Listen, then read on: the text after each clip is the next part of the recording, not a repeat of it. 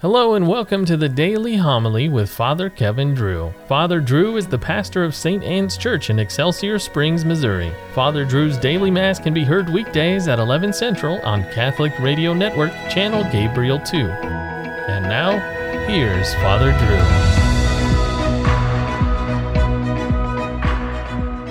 Drew. A reading from the first letter of St. Peter.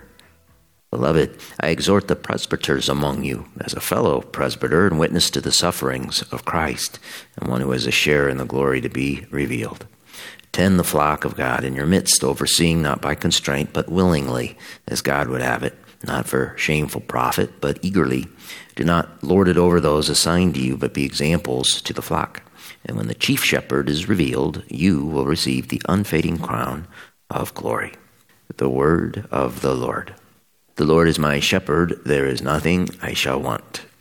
The Lord is my shepherd, I shall not want. In verdant pastures he gives me repose. Beside restful waters he leads me, he refreshes my soul. Even though I walk in the dark valley, I fear no evil, for you are at my side with your rod and your staff. They give me courage.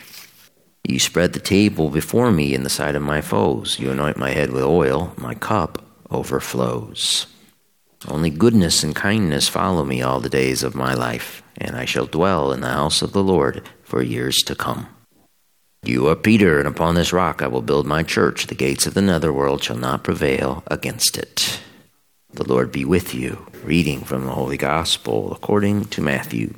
When Jesus went into the region of Caesarea Philippi, he asked his disciples, "Who do people say that the Son of Man is?" They replied, "Some say John the Baptist, others Elijah, still others Jeremiah or one of the prophets." He said to them, "But who do you say that I am?" Simon Peter said in reply, "You are the Christ, the Son of the living God." Jesus said to him in reply, "Blessed are you, Simon, son of Jonah, for flesh and blood has not revealed this to you, but my heavenly Father.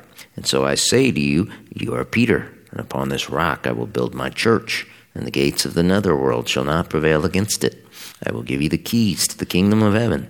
Whatever you bind on earth shall be bound in heaven, and whatever you loose on earth shall be loosed in heaven."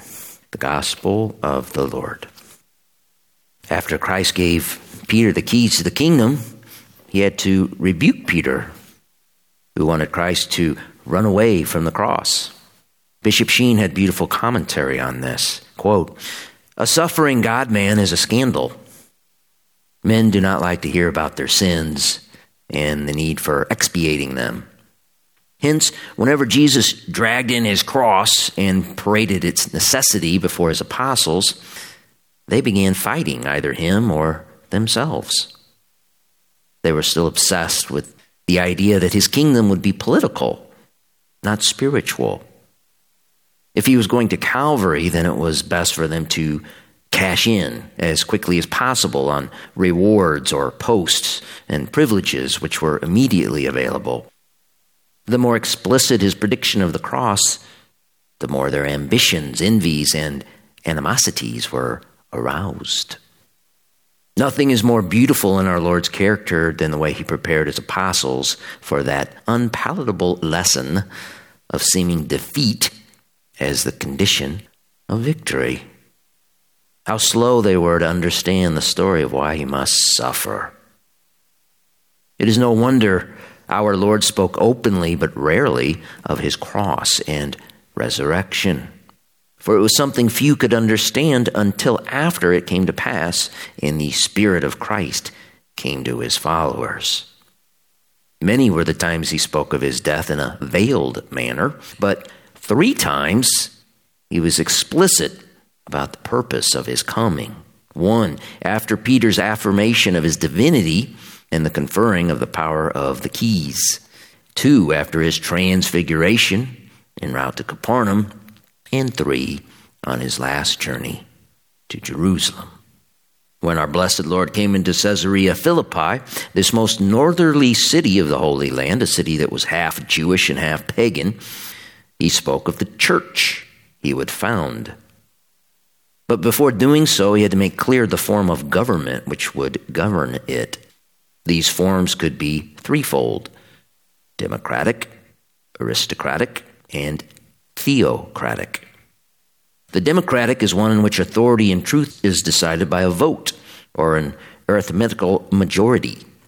The aristocratic is one in which authority is derived from a select few. The theocratic is one in which God himself supplies and guides the revelation and the truth. The democratic was seen in Caesarea Philippi when Christ asked his apostles, well, what was the general popular opinion concerning him? If there had been a poll or a vote taken basing itself on the fallible judgments of men, well, what would be their answer to the question? What do men say of the Son of Man? Who do they think he is? The inability of men to agree among themselves concerning his divinity was revealed in their answer. Some say John the Baptist, others Elijah, others Jeremiah, or one of the prophets. The aristocratic appeared after Peter's confession of faith, and he was given the keys and the power to bind and loose. Peter was given authority as prince of the apostles. St. Peter was also given a chair, a seat. Today is a unique feast day. This is the only feast day on the liturgical calendar when we do not celebrate a person. Instead, we celebrate an object, a chair. Sometimes we hear the term Holy See in reference to the teaching office, the authority of the church. For most people, that conjures up images of a body of water, a big sea of holy water. But the Holy See, S-E-E, is a chair. The Latin is Sancta Sedes, S-E-D-E-S. Sancta means holy, Sedes means chair. Sedes, think seat. The Romans had another name for it, borrowed from the Greeks, that referred to the seat of anyone who taught with authority. The word was cathedra. A bishop has his chair, his seat, in his cathedral. The Pope, as prince of the bishops, makes ex cathedra decisions when he speaks from his chair for the universal church. St. Peter was martyred about 30 years after Christ's death and resurrection. The office of Peter did not end with Peter's death. No, for popes, his successors are mere men. Christ gave us an office of the papacy, an ultimate reference and authority that guides and protects us from the chair, the cathedra, the Holy See in Rome.